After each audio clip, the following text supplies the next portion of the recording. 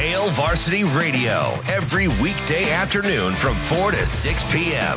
On Thursday, show from counterread.com, Brandon Vogel, former Colorado football head coach Gary Barnett, and staff writer for The Athletic, Mitch Sherman, that and more. Hail Varsity Radio is the best sports talk radio show around. Chris Schmidt and Elijah Herbal have you covered every weekday, 4 to 6 p.m. with Hail Varsity Radio.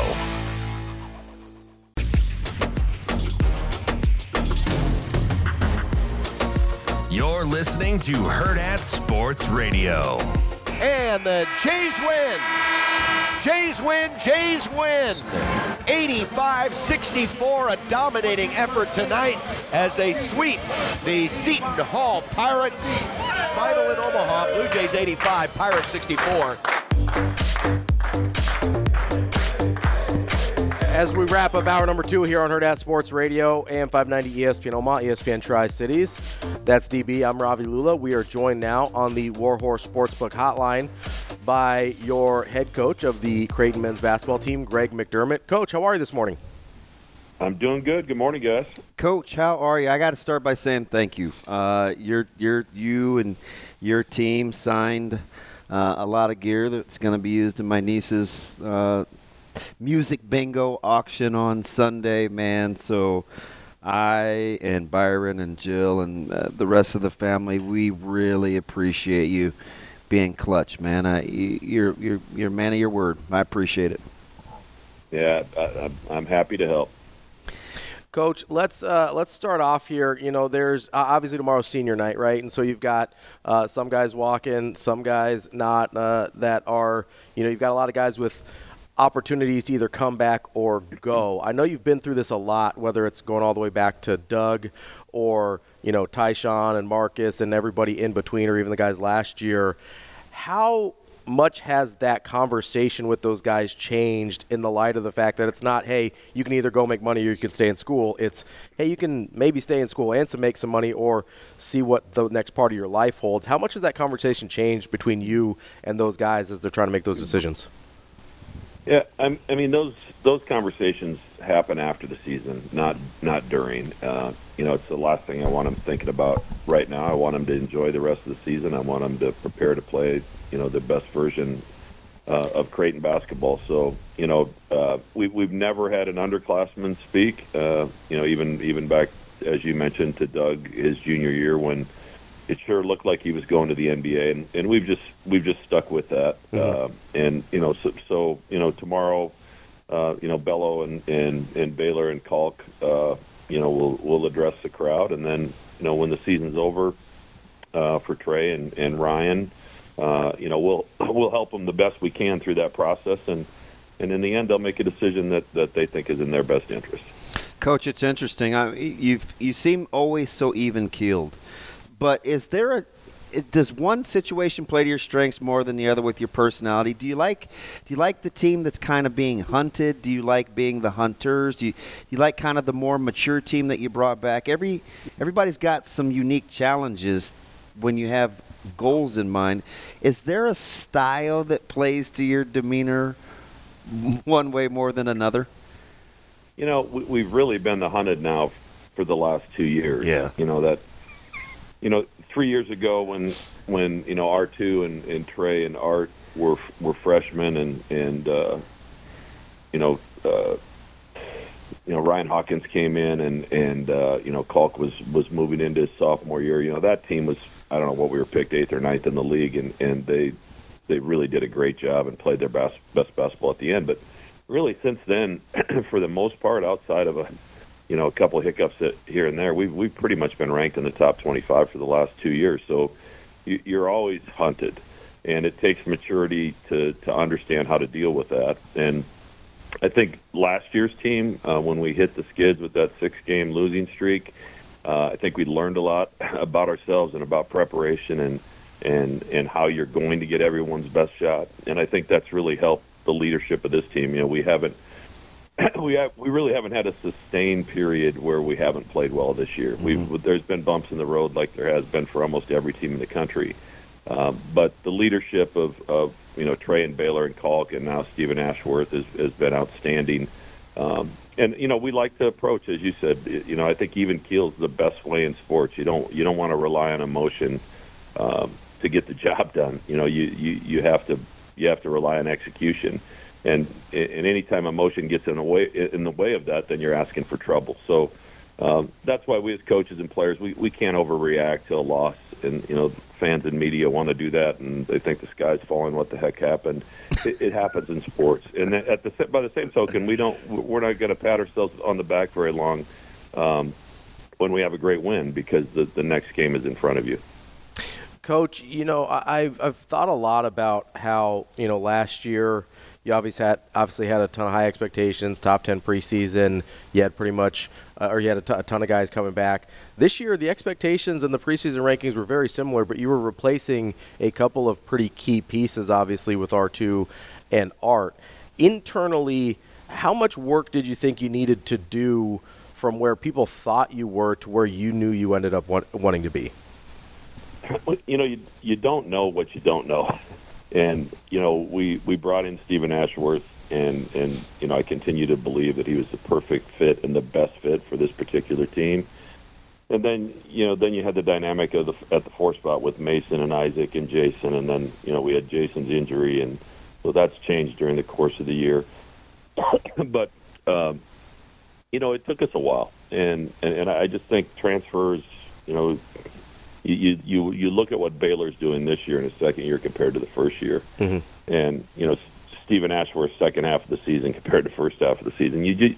There's just a comfort level with playing with guys and understanding the system, trying to fit in with a group that was pretty well established. That's not easy to do, and so it takes a little bit of time. And I think we've had a few bumps because of that, but I feel like we're trending where I want us to be trending towards the end of the season. Now, could it all end in a fiery crash? Absolutely. I mean, that's the beauty of the NCAA tournament. When you get to that point, it becomes about matchups and hoping you're at your best when that time comes.